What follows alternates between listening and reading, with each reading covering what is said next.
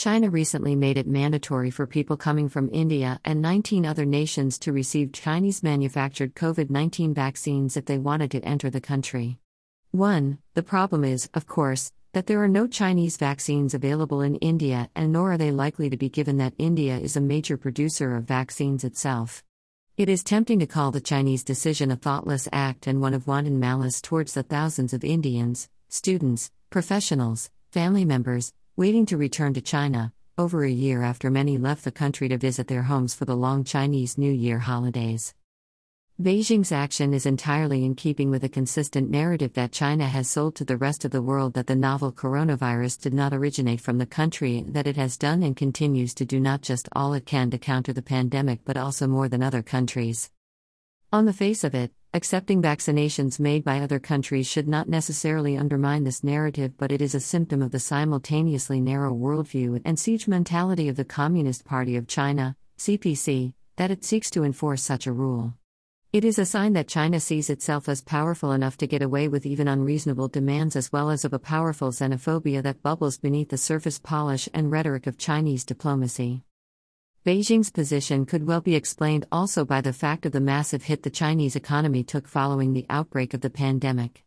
Given that the extreme measure of lockdowns is seen as the most viable way to stop outbreaks from spreading and the high economic costs these come with, the Chinese party state has probably decided not to take any risks. In fact, the lockdown is itself now something of a model of supposedly efficient pandemic response closely identified with China. Further outbreaks would destroy the CPC's carefully constructed narrative both at home and abroad of competence vis-à-vis the shambolic response of many Western governments to the pandemic. Inconveniencing a few thousand foreigners, then, seems to be a far more preferable option. It is, nevertheless, difficult to see this Chinese position continuing for too long. The Chinese will most likely relax their position once foreign vaccines have proven conclusively to be effective and some internal assessment is made of an appropriate amount of time having passed in which the pandemic and ascription of blame to China are seen as less of a concern for its image. In the meantime, China's vaccine diplomacy bears closer watching. Naturally, countries like India and China with the capability of mass-producing vaccines will not want to let go of the opportunities for gaining soft power that such diplomacy provides. The question is of whether China will actually gain soft power given the fact of China's role in allowing the novel coronavirus to escape the country in the first place. Despite Beijing's continuing efforts, it is not the case that even those dependent on China are buying into Chinese narratives on the origins of the virus, even if they might be willing to forget and move on. This is a problem for the CPC because it fears, perhaps rightly so, that the accusation might be resurrected at another time to hold China to hostage or to undermine its interests.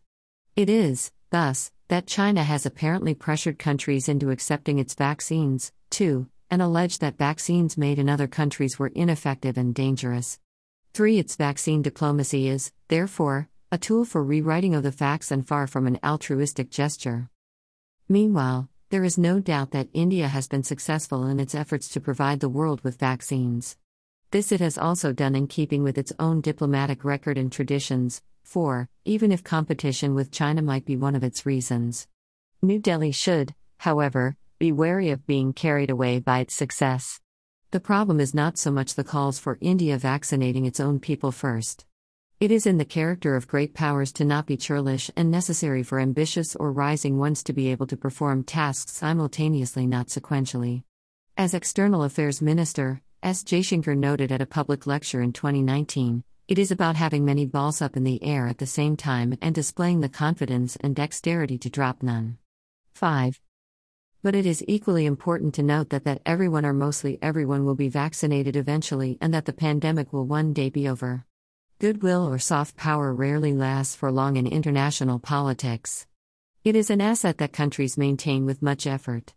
But even so, it is really of little use if it is also not complemented by hard power capabilities. As in vaccine diplomacy, India will in the future be required, among other things, to simultaneously meet its own physical infrastructure requirements as well as provide these to other countries, to ensure its own security as well as those of other countries, and to do all this with far more limited economic and military capabilities than China. And soft power can quickly disappear if expectations are not met or delayed. As India builds global partnerships and competition with China becomes entrenched, it will be important to remember this reality. This article was originally published as Jabin T. Jacob, China's Vaccine Diplomacy Bears Closer Watching, Money Control, March 23, 2021.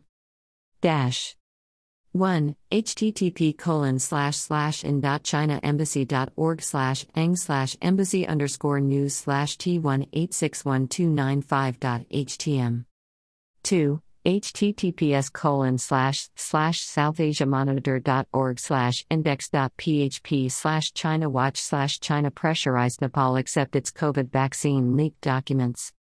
3. https://www.nytimes.com/2021/01/25/business/China COVID-19 vaccine backlash.html 4. https://maya.gov.in/speeches-statements.htm DTL/33655/statement_affairs_minister_lock_the_vaccine_maitri_initiative 5. https://www.maya.gov.in/speeches-statements.htm